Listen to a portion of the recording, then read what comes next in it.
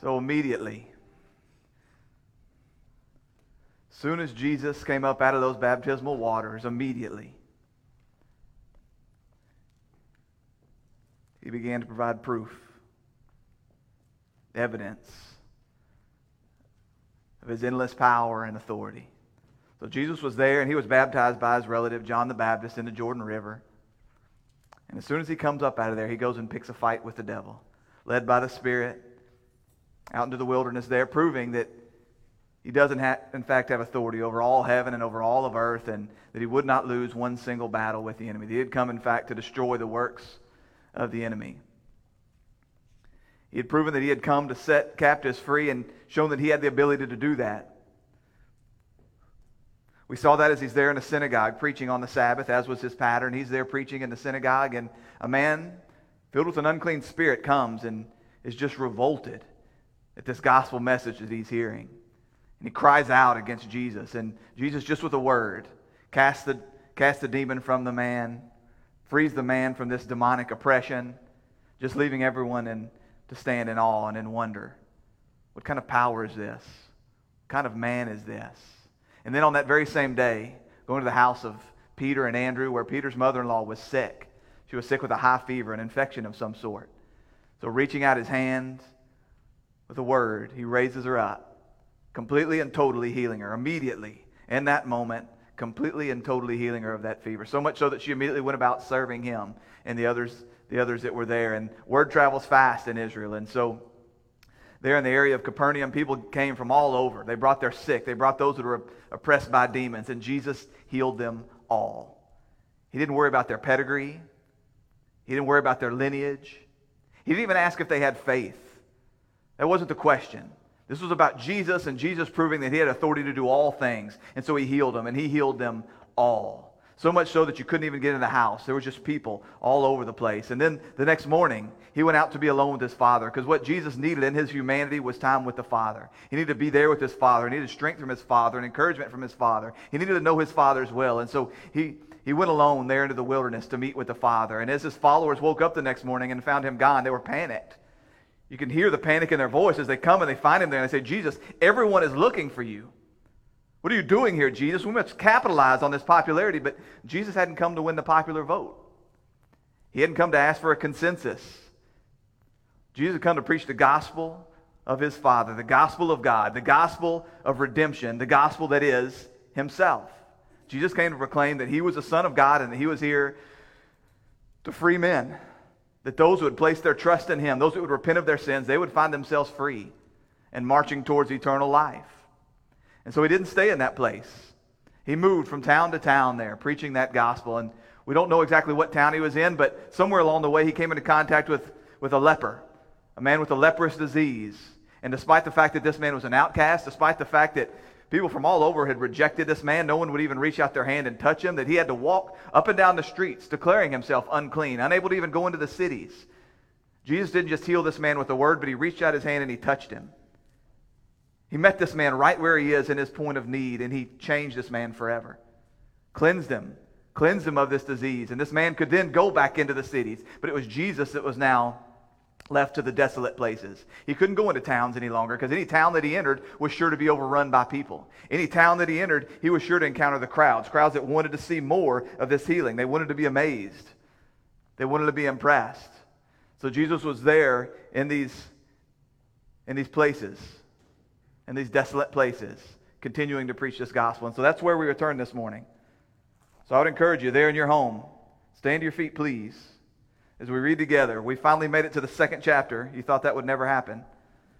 We made it to the second chapter of Mark's Gospel. When he, that is Jesus, returned to Capernaum after some days, it was reported that he was at home. And many were gathered together, so that there was no more room, not even at the door. And he, that is Jesus, was preaching the word to them. And they came, bringing to him a paralytic carried by 4 men. And when they could not get near him because of the crowd, they removed the roof above him. And when they had made an opening, they let down the bed on which the paralytic lay. And when Jesus saw their faith, he said to the paralytic, "Son, your sins are forgiven." Now some of the scribes were sitting there, questioning in their hearts, "Why does this man speak like that? He is blaspheming." Who can forgive sins but God alone?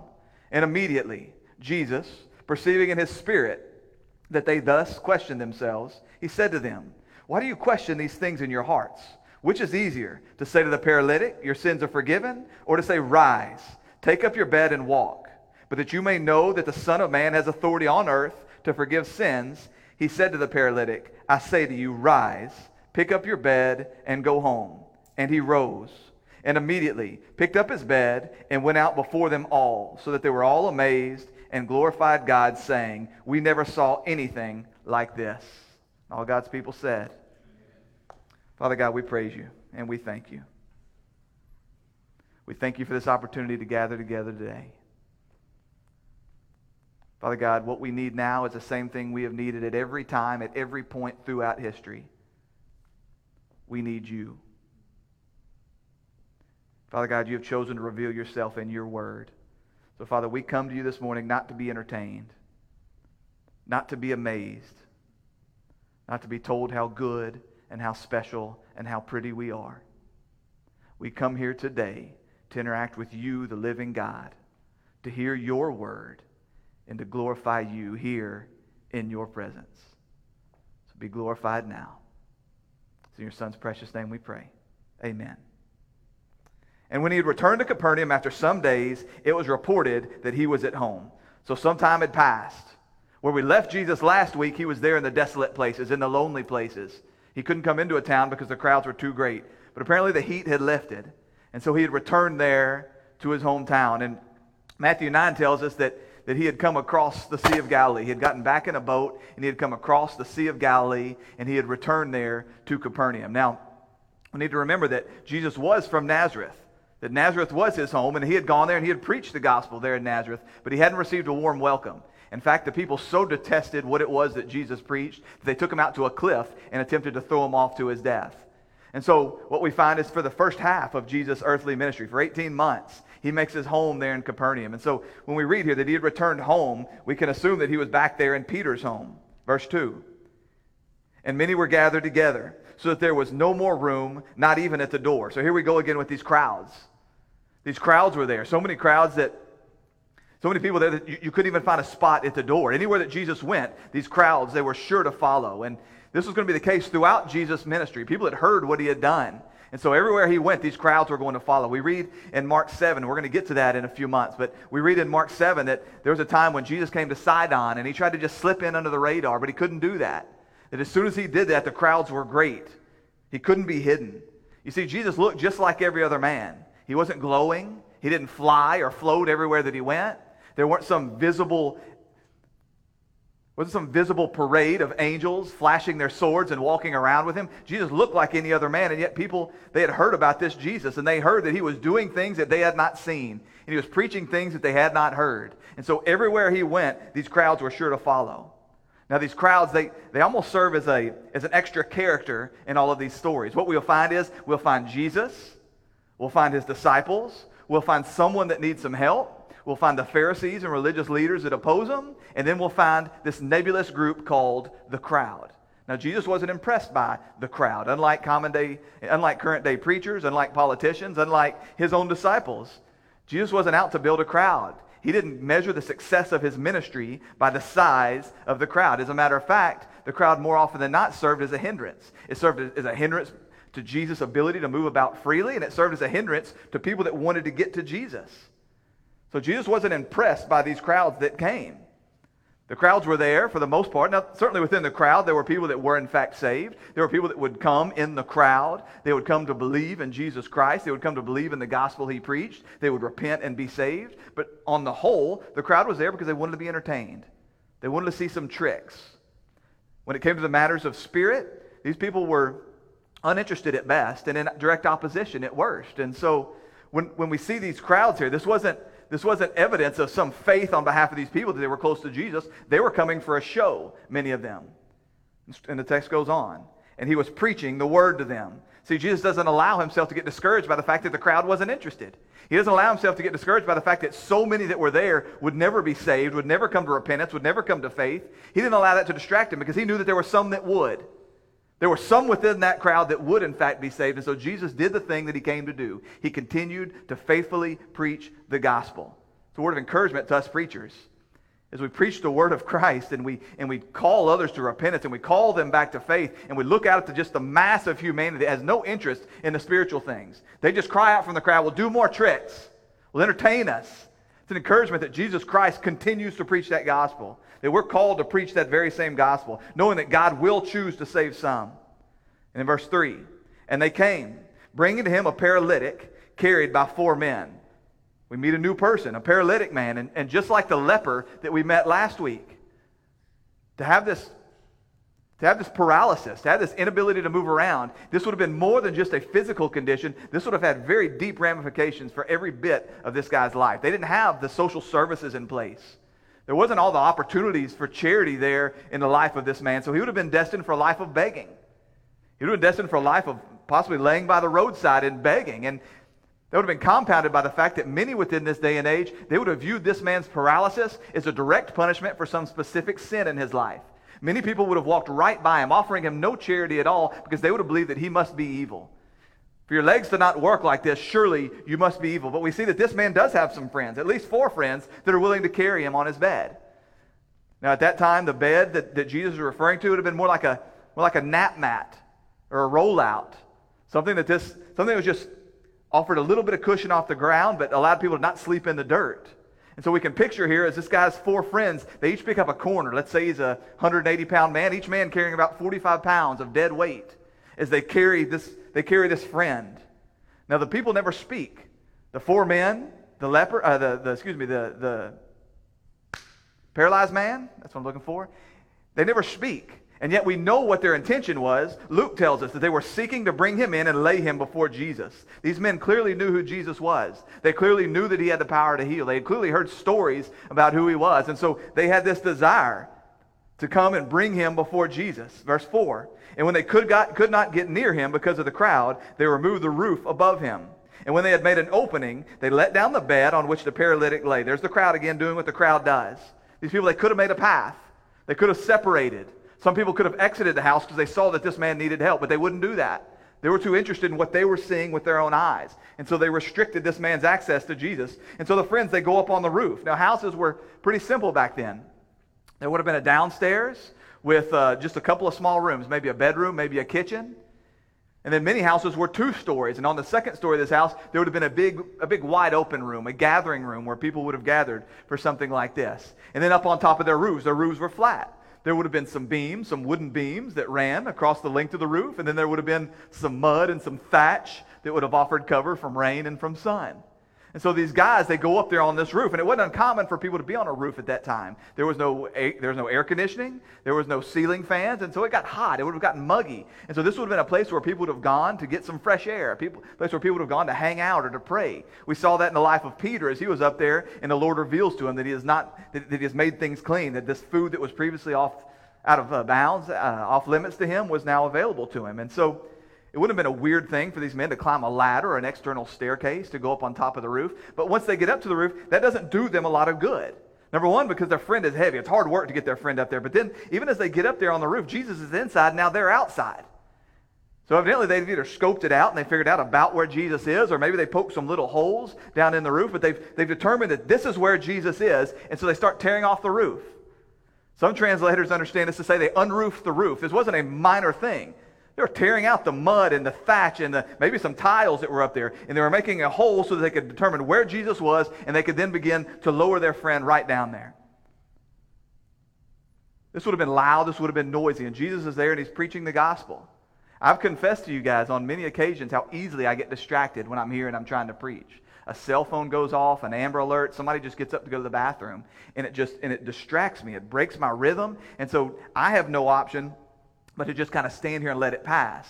I do that for my sake. I do that for your sake, because I know that if I'm not able to concentrate on my own words, you probably have no chance at all. And so you can just imagine, though, what would happen if I looked up and somebody's busting through the sheetrock. I'm here trying to preach to you the gospel of eternal life, and somebody's busting through and the sheetrock is falling. I would have had no chance to continue on with what I was doing. Who does something like this? Who does something like this? Who's inconsiderate like this? They'll start tearing a hole in the ceiling. Well, men with a singular purpose. Men who didn't care about what was socially acceptable. Men who didn't care about how they looked. Men who didn't care about looking foolish. Men who didn't care about the dirty looks from all the other people there. Men that were desperate to get their friend to Jesus Christ. That's who does this. They didn't worry about the effort. They didn't worry about how silly they looked. They were going to do whatever they had to do to get this man to Jesus. Verse 5. And when Jesus saw their faith, he said to the paralytic, "Son, your sins are forgiven." Clearly, Jesus is not upset. This term of endearment, he calls him son. This loving term, son. He's making it clear. He's not angry with this man. He's not angry with his friends. He recognizes they had a need. They had a real need. And driven by the same compassion that led him to cleanse the leper, he looked at this man with this very same compassion. And he says these words, "Son, your sins are forgiven." So I really want to slow down right here for a bit.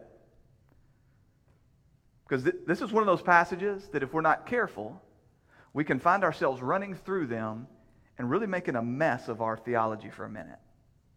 When we come to these passages that can sometimes be a little bit difficult to interpret, a little bit different for us to wrap our minds around, we do well to make sure, number one, that we allow the things that we do know from Scripture to dictate the way we understand the things we don't know.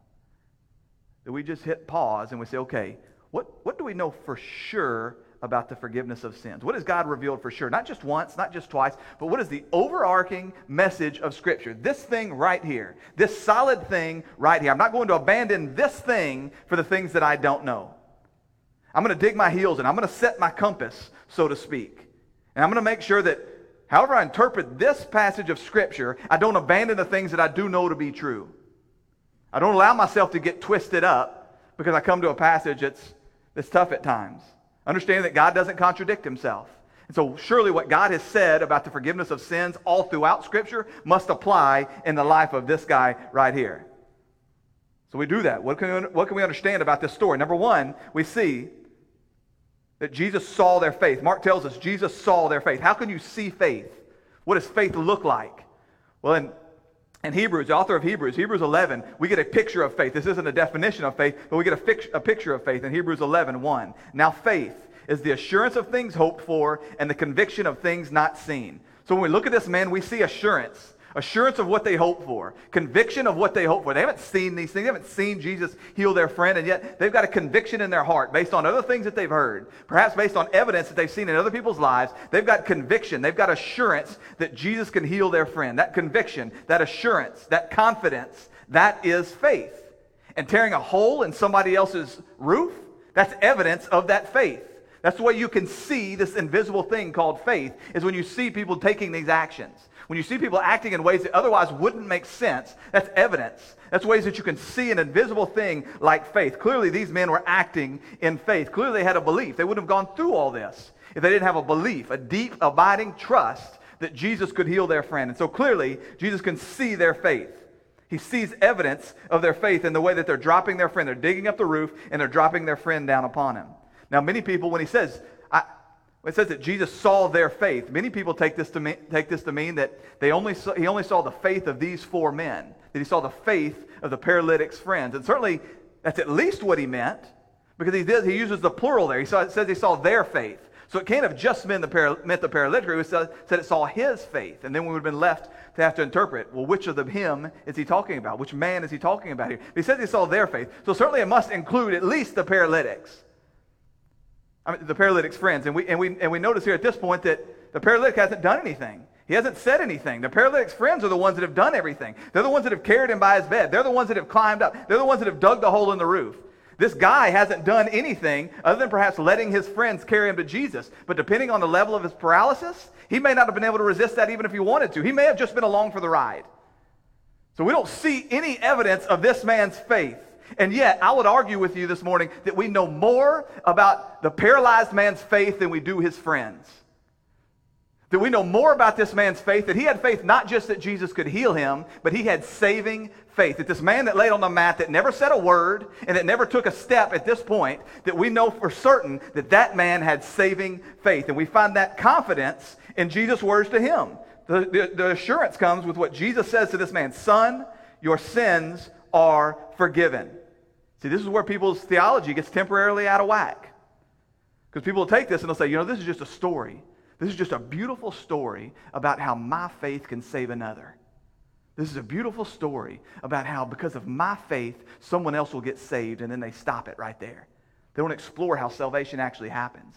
They don't explore how the forgiveness of sin actually happens. And so I ask you to hang with me this morning.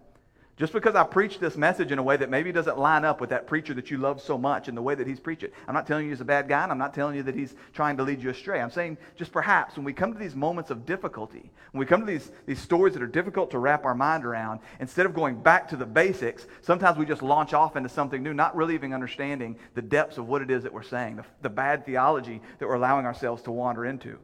And so, what do we know for certain? If this man's sins were forgiven, and we know that because Jesus told him, Jesus isn't a liar, so when Jesus looked at this man, he said, "Son, your sins are forgiven." We know for certain this man's sins are forgiven. So we do well to ask ourselves, how are sins forgiven?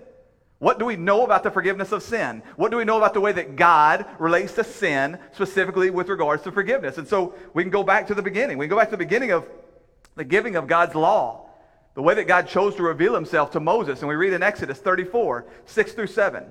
The Lord passed before him, that's Moses, and proclaimed, the Lord, a God merciful and gracious, slow to anger, and abounding in steadfast love and faithfulness, keeping steadfast love for thousands, forgiving iniquity and transgression and sin, but who will by no means clear the guilty, visiting the iniquity of the fathers on the children and the children's children to the third and fourth generation. So routinely, since the fall of man, God has been revealing about himself in his nature that he is a God that is loving, that is slow to anger, there's abounding in steadfast love, and that from that nature comes a desire to forgive. That our God is and had always been a forgiving God, a God that loves forgiveness.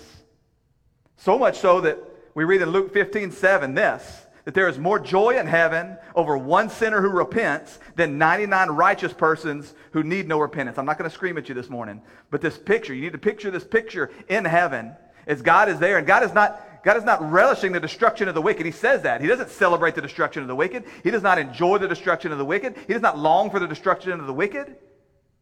In fact, what we see is this picture of all of heaven rejoicing at one sinner that comes to repentance. It's the forgiveness of one sinner coming through repentance that all of heaven celebrates that. There is no celebration at destruction. There is celebration at the forgiveness that comes through repentance. We serve a God who loves forgiveness, who longs for forgiveness, but that forgiveness is not automatic. What did it say there? It said that heaven rejoices at the repentance of one sinner, that forgiveness demands repentance. That the God who forgives is the God who demands repentance. Turning away from our sin and turning towards him. And that all throughout Scripture we see faith and repentance going hand in hand. You will never find true repentance without saving faith. You will never find saving faith without true repentance. Penitent faith. That is the picture that you see all throughout Scripture of those that are saved, of those that are forgiven. We always find these two things walking in lockstep. And that the way that you saw this faith, the way that you saw this penitence, the way that you saw this repentance on display during the Old Testament was through the sacrifices. As the law commanded, through the sacrifices. Because God has said in his word that without the shedding of blood, there is no forgiveness of sin. And so God made a way for the shedding of blood. That men, when they came to a point of recognizing their sin, of recognizing their need for God, of placing their faith in him as a God who forgives, they take an animal, an innocent substitute. They take that animal there, and the priests on their behalf make atonement. This is what Leviticus 4:2 says. That it is then that the priest shall make atonement for them, and they shall be forgiven. That as this appointed sacrifice comes and gives its life is taken from it, its blood is shed, it is there that forgiveness is offered.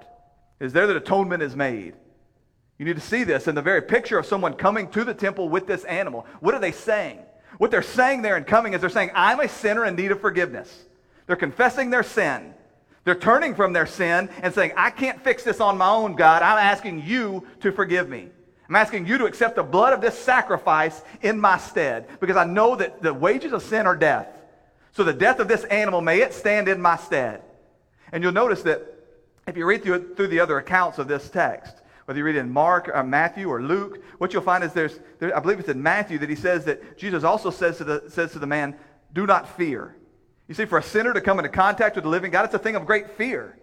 This man would have been fearful to come before Jesus with his sin in this way. That in the Old Testament, it would have been a terrifying thing for someone to come into the presence of God without having this blood before them, this sacrifice to take their place, without being cleansed of their sin. They would have been struck dead. And so we see this call to do not fear. And yet we know that throughout the entire Old Testament, for more than 1,000 years, we know that what God was doing with the blood of these animals, what God was doing with the sacrifice, the gallons and gallons of blood just rushing out the back of the temple. Think about the Day of Atonement. Think about the Passover. Just blood after blood after blood. That all this blood was just pointing forward to something more. There would come a time when every family didn't have to have their own lamb. When it wasn't year after year of sacrifices. That there would be one, the Lamb of God come to take away the sins of the world, Jesus Christ. And that throughout all those centuries, throughout all those generations, as those people had brought those lambs, those sacrifices, those substitutes in their stead, they were all just a shadow. They were all just a picture of who Jesus Christ was. That they were looking forward in faith that God would do what God said he would do in passing over their sin and forgiving their sin and offering them eternal life. That's the picture that we see here. That's the way that you saw their faith on display. And so as we come to this paralytic man, we know that for this paralytic man to be able to look in the eyes of Jesus Christ and have his sins forgiven, he must have followed the words of Peter in Acts 3:18. We see this, repent then and turn to God so that he will forgive your sins. So that when Jesus looks to this man, he said, son, your sins are forgiven. This man clearly had saving faith. He clearly had penitent faith. He clearly had repentance. There was simply no other way for this to happen. It's only through that kind of faith, that kind of penitent faith, that kind of repentant faith, that we can reach out our hands and receive this free gift of forgiveness. That's the way. It's through that faith. That's the only way that this man could have received this gift. And so we know with confidence that he has this. But the guy didn't say anything because Jesus knows the hearts of men. Because the Son of God can look into the hearts of men and he can see. So that as he looks and he sees these men lowering their friend, he sees without a shadow of doubt, these men have faith that I can heal. But he saw more. He saw the heart of this man that was being lowered down. And what he saw when he looked there was sin. He looked into this man's heart and he saw sin and he saw filth. And he saw separation. But he also saw repentance. And he saw faith. And he saw trust that God could do more than just heal his body. That God could, in fact, cleanse his sins. He sees that. He sees that saving grace. That saving faith, that reaches out and that by grace is saved through the work of Jesus Christ. Understanding that this forgiveness that Jesus offered to this man, it was completely free to this man. He didn't charge a dime, and yet it was going to cost Jesus everything. And leaving heaven and coming to earth and being spit upon and detested and abandoned and killed. That was going to cost of this man's forgiveness, and yet he offered it to him freely. So what then about the friends? What do we do with the friends then? Because he says that he saw their faith. What do we know about the friends' faith? Not a lot, not as much as the paralyzed man. We know at least, though, that they had faith that Jesus could heal their friend, and they went to great lengths to make that happen. They went great lengths to get their friend before the Jesus who could heal. Did they have saving faith as well? We don't know. We're not told that. Perhaps. We hope. We can pray. But what about us? Because here's where the story gets real personal for us. Because there's many of us there at home, here within this room, we've got people that we desperately love that we know do not have faith. We've got people in our lives that we desperately want to see come to faith in Jesus Christ. And if it was easy as something like grabbing the corners of a blanket and dragging them to Jesus, whether they wanted to go or not, don't you know we would have done it? If all it took was for us to know the path to Jesus, the way to Jesus, where these people could find Jesus, and we just get them and we drag them there kicking and screaming. That's all it took to find salvation. Don't you know that we would do it? I don't know how many times people have come to me and they've said things like, I love my husband so much. My wife, my children, my best friend, so much. And I would give anything to see them come to Christ. That your heart's cry is like that of Peter. Listen to Peter's words in Romans 9:3. For I could wish that I myself were accursed and cut off from Christ for the sake of my brothers, my kinsmen, according to the flesh.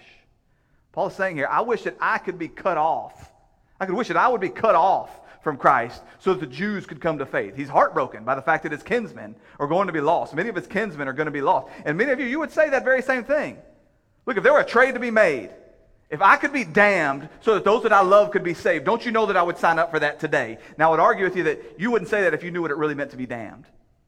If we really understood the depths of hell, the eternity of hell, the fires of hell, But I do sense that longing in many of our hearts. So what do we do with that then? What is the answer? What do we do? If it's not some physical act we can do, if it's not just convincing them, if it's not arguing with them, if it's not carrying them by their blankets and leading them before Jesus Christ, what then? What role does our faith play in the salvation of the people that we love? The answer is we pray. We make intercession and we pray. We talked some time back about intercessory prayer. It's nothing more than going before the God who has endless supply, going before our Heavenly Father who has everything. In the name of Jesus Christ, we say, God, would you meet this need in this person's life that I love so much? They might not even know they have that need. They might even want to have this need met. And yet, Father, I'm asking you, in your grace and in your mercy, I'm asking you to come into this person's life and do the thing that only you can do. Father God, would you please, I beg you, God, would you please save this man? Wait a minute, I thought your faith couldn't save anybody. Correct. But where did your faith come from in the first place? You didn't manufacture your own faith. You didn't muster your own faith. You didn't come to faith on your own. It was the work of the Holy Spirit in your life. Regeneration and awakening you. You're going back to the source. You're just one beggar telling another beggar where to find food. And then when they don't want to go get that food, you go to God and you say, God, would you do this? Would you change them? Would you bring them to life? Would you bring them to awareness of their sin? Would you cause them to repent? Would you cause them to cry out in faith? You're going and you're asking God to give the same gift he gave to you, to give it to somebody else that you love so dearly. Because you can't do it. You can't give them your faith. You can't cause them to manufacture their own faith. So you're asking God, God, would you do this thing that only you can do? And you trust that when you pray in accordance with God's will, that he uses those prayers, that he hears those prayers and he heeds those prayers. So you trust the God who does good. You trust the God who is good. You trust the God who welcomes and responds to the prayers of the faithful. You trust him to do good. At the same time, knowing that God also has given man free will. And that in that free will, he is going to allow many, if not most, to reject him until their very last day. He's going to allow people to make this decision for themselves of whether they turned in faith or whether they do not. But we trust that he's going to save some. Just like Jesus continuing to preach to the crowd, knowing that there are going to be some that are going to be saved. And those that are going to be saved, they're going to be saved because God does the same work in their life that he does in your work. So that's what you do. On your knees, unceasingly, you pray and you pray and you pray, trusting that he's going to save some. And then you live lives of faith in their presence. You live out a faithful life that they can see. Because we don't know how God uses the prayers of the saints and the lives of faith of the saints to call other people to him. We don't know. We don't know how he's using you. We don't know the way that he's going to call somebody to himself. And so you live lives of faith right before their eyes. What do I say whenever we bring a baby down here for dedication? You pay attention to those words? As we bring a child down here with their parents, what do I ask those parents? Will you live out the gospel before this child's eyes so that by the grace of God and by the power of his Spirit, they may come to a point where they recognize their sin, their need of a Savior, and cry out in faith? That God's going to use that life of holiness in the life of those parents. That may well be the thing that he uses to call them. And then I look to the church, and what do I say to them? The very same thing. Do you commit to live lives of holiness, trusting that this child is watching? Do you commit to worship Jesus Christ with all your life, with everything you have, to literally lay down your life, that this child may see what saving faith looks like? That God may use your life of worship and holiness and service and self-sacrifice to call this child to life. Would you do that? That's the role that you have to play in this. That you stay on your knees before God and that you stand up from your knees and you live lives that look like Jesus Christ. That's the way that he uses you to save people. And God's going to save who he's going to save. But we're all going to stand before God someday and we're going to answer for what we've done with this life that he's given us. I look at myself, a man with 3 little girls. And listen, all 3 of my little girls have come to a point of repentance and faith. My prayer at this moment is that they endure. It says only those that endure to the end will be saved. So my job's not done. I continue to fall on my face before God and say, God, please, I plead with you, I beg with you, cause them to persevere. And then I stand up and I do my best to live a life of holiness. In the power of the Spirit and by the authority of his word, I do my best to live a life of holiness and righteousness and a life that looks like Jesus Christ and model that out before them. Do I have the power to save them? Nope. Do I have the power to damn them? Nope. But what I do have is the ability to be used of God. And we don't know the way that that's going to play out. And so that's my call to you this morning.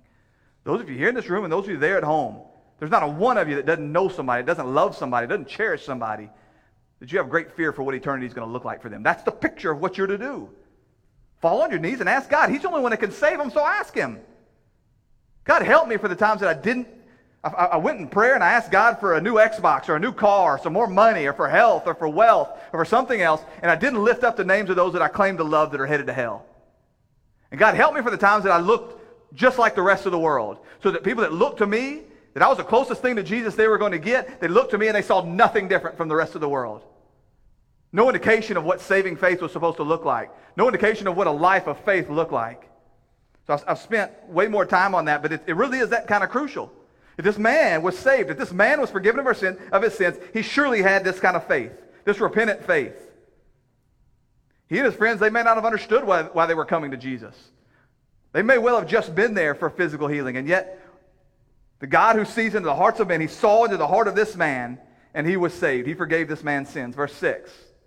Now some of the scribes were sitting there, questioning in their hearts, why does this man speak like that? He's blaspheming. Who can forgive sins but God alone? Absolutely right. Nobody can forgive sins but God alone. Not only because God alone has the power, not only because God alone has the authority, because all sins are against God. You know, we often turn to the Psalms of David to see a picture of what true repentance is meant to look like, and I do that again. Psalm 51:4, where David cries out this, against you, this is talking to God, against you and you alone have I sinned. All sin at its root is an offense against God.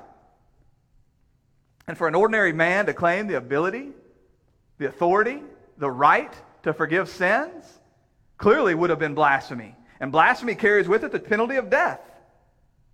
So that these religious leaders that are there, these scribes and these Pharisees, they're there.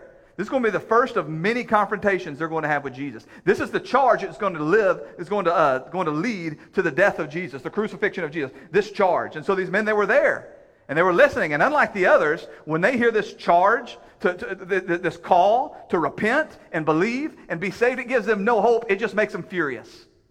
Because you see, friends, there is nothing more infuriating to the professional religious people, to the self-righteous people, than to call them to repent. There's nothing that will infuriate them worse than for you to look them in the eye and say, repent, believe, be saved. These people saw no need of that. And so they sought his death. It wasn't that they didn't have the knowledge. It wasn't that they didn't know the law. It wasn't that they weren't aware of the sacrifices. It wasn't that they hadn't heard the prophetic prophecies. It was their hearts. Their hearts were broken. Look at the paralytic man. He knew he was a sinner. He was under no illusion of being self-righteous. He was under no illusion that things were okay in and of himself. In a time when sin and paralysis, when sin and sickness were viewed as going together, this man knew he was a sinner. He knew he was filthy. He knew that he was alone and without God in this world.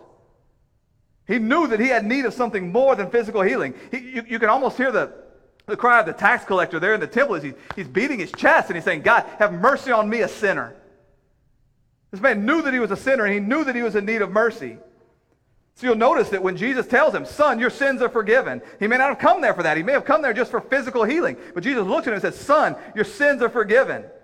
He looked into this man's heart and he sees more than a broken body. He sees a heart that needs to be cleansed. And so he touches him right where he hurts. Son, your sins are forgiven. Say those words to somebody today. Go to somebody today and say, you need forgiveness of sins. Repent. What's the response? Who are you to tell me I'm a sinner? Who are you to tell me that I've sinned? You don't tell me that. That's the heart of these Pharisees. That's the heart of these scribes. But this man didn't reject those words. He loved them. He cherished them.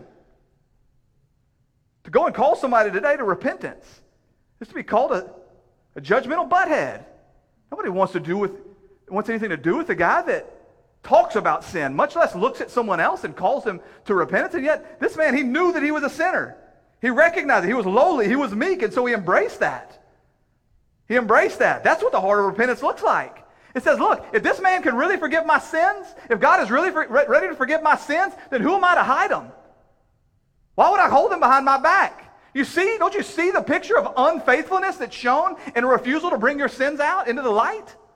A refusal to confess your sins? That shows at its root that you don't trust God to forgive your sins. Or perhaps you don't think you're a sinner. And that's not what we saw in this man. He embraced that. You can hear him crying out, cleanse me, forgive me. Not these other guys. In their own minds, they were clean. They were righteous. They weren't seeking forgiveness, and so they wouldn't find any. They rejected it and sought his death because of the message that he preached. And just as Jesus could see the sin and the repentance and the faith in the hearts of the paralytic, he could see the hearts of the scribes. Verse 8. And immediately Jesus, perceiving in his spirit that they thus questioned within themselves, he said to them, why do you question these things in your hearts? Which is easier, to say to the paralytic, your sins are forgiven, or to say, rise up your bed and walk? So he could have just ignored these guys. He could have just forgiven the faithful paralytic and then just ignored these jerks in the corner that were thinking badly of him, those people that were just there trying to play gotcha. But he didn't. He hit them right between the eyes. He didn't deny that it's only God's prerogative, it's only God's authority, it's only God's right to forgive sins. He just proved that he was God. Yet again, he proved that he is God. So he asked this question, which is easier? Is it easier to tell this man that his sins are forgiven? Or is it easier to tell a man to use legs that he hadn't used for years and get up? Well, what a strange question. Neither. I can't do either one of those things. I can't forgive your sins, and I can't cause you to be able to walk after years of not being able to walk. What he's saying here, though, is, look, I can tell somebody their sins are forgiven, and there's no outward evidence of that. I can go around telling people their sins are forgiven, and nobody would ever know whether I had really done it or not. And yet if I tell this man to rise and walk, and he still lays there, you'll know that I'm a blasphemer. You'll know that I'm a liar. And because I know that you need to see these evidences, for their sake and for ours today, he tells the man, rise and walk. Verse 10. But that you may know that the Son of Man has authority on earth to forgive sins, he said to the paralytic, I say to you, rise, pick up your bed, and go home. So we don't have time, because I've gone so far, we don't have time to really unpack the meaning behind this term, or this phrase, Son of Man. In the Old Testament, you would see Son of Man used more often than not just to mean son of a man, like just a dude, right? A man is just a man. And so for many in the crowd, when Jesus would use the phrase Son of Man, they would have just thought, yeah, he's confessing his humanity. He's a man, yes. For others, they would have thought about texts like Daniel 7, where the Son of Man is used as a messianic prophecy, as a messianic term. And so there were some of the more learned people, they would have heard this as a promise of the Messiah, but it was only those within Jesus' tiny group that would have really understood the way he was just flipping this thing completely upside down. It was more than just a Messiah that was going to come and lead a political revolt. It was more than just a Messiah that was going to come and set them free from the Romans. That it was the Son of God coming to forgive sins, come to redeem humanity, come to defeat the devil. It was a test for people. As he would call this out, he was pushing them up against, who do you say I am? He asked the same question of us today. Who do you say I am? He's either the Son of God or he's the son of the devil. To come and claim that he has the authority to forgive sins, he can't be a good teacher and he can't just be a good loving dude. He's got to either be the Son of God or he's got to be a man to be outright rejected, despised for the lies that he tried to perpetrate. And so to prove that he is in fact the Son of God, he tells the man, rise, take up your bed and go home. Verse 12. And he rose and immediately picked up his bed and went out before them all, so that they were all amazed and glorified God, saying, we never saw anything like this. So the people couldn't see the forgiveness of sin, but they could see him heal this man. Because of this man's faith, he was forgiven of his sins, and that Jesus had also then healed his legs. Now, why did he do it in this order? Because to heal this man's legs and allow him to walk out of that place would have been without forgiving him of his sins. He may well have just freed this man to walk off into an eternity in hell. That legs that work, legs that run, they're of no use if you're charging in the wrong direction. He wanted to deal with what was most important in this man's life, and that was forgiveness of sin. That was to be reconciled with God, and then I'll deal with the other, if I'll deal with the other. He could have just healed this man's legs. You could have seen this, right? He could have just healed his legs. There was plenty of people that were healed that had no faith whatsoever. You look about it, he healed everybody in Capernaum. Did all of those people have saving faith? I promise you not. You look about when we would raise people from the dead. Were those people expressing saving faith at that moment? Absolutely not. Jesus healed plenty of people without saving faith. It was only those that had repentant faith that he would look at and he would say, you are healed completely, eternally. Your legs may get... This dude, I'd love to know the rest of this guy's story. Wouldn't it be ironic? Jesus looks at this man and forgives his sin. He heals him. He walks outside and gets kicked by a horse and he's paralyzed again. Eventually this dude's legs stopped working. Eventually this dude died. What he needed more than anything else was to be forgiven of his sins. So he dealt with the first thing first. The reason he healed him again was to prove that he had actually done the first.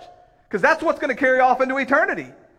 So these men, they come to him and they, very likely, all they were looking for was healing. And many of you, I'm sure that there's many people watching us online today, you're just here because of some temporal, earthly, immediate need. You're scared because of the virus. You're scared because you lost your job. You're scared because your hours have been cut. You're lonely, perhaps, because you've been separated from your friends. You've got some other illness in your body that's driven you to come to Jesus, and all you're looking for in this moment is healing. All you're looking for in this moment is just a temporary fix, just a relief from your suffering. And I say to you this morning, what if God is using that pain to drive you here so that you could receive something so much greater?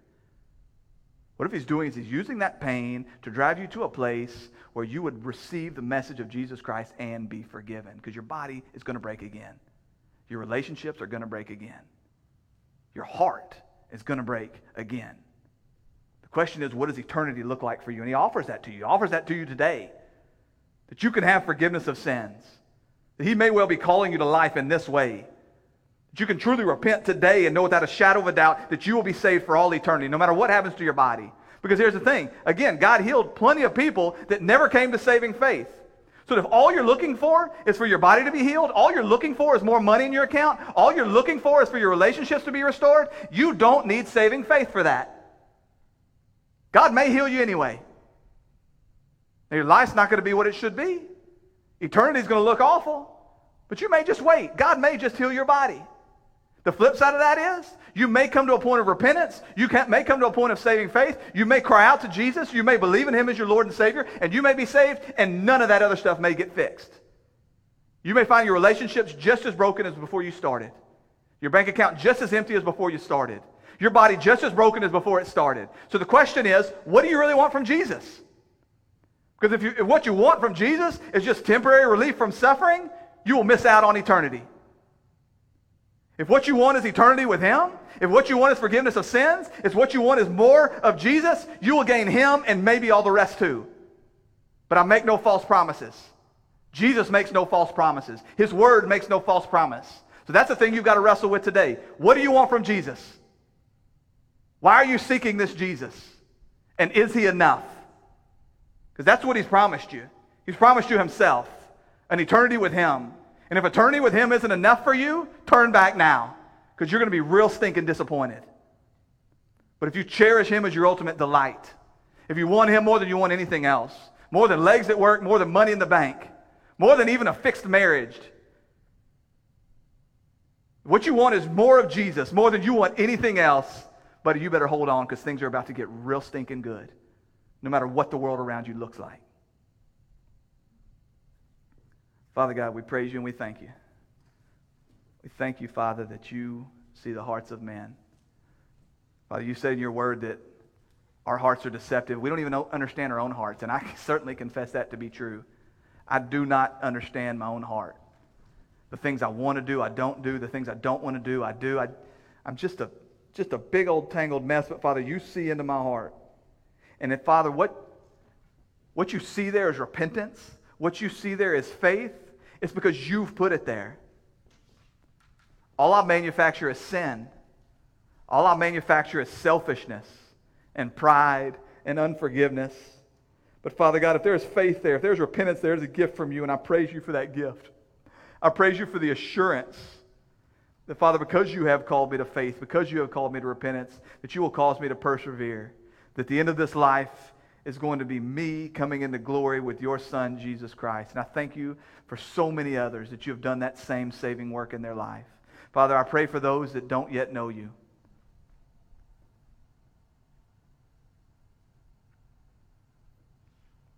Father, we are surrounded by lostness. So I pray, Father, you would do the same work in their lives. Pray, Father, as we sing these songs to you now, that they would be pleasing to your ear, that you would be glorified. It's your Son's precious name we pray. Amen.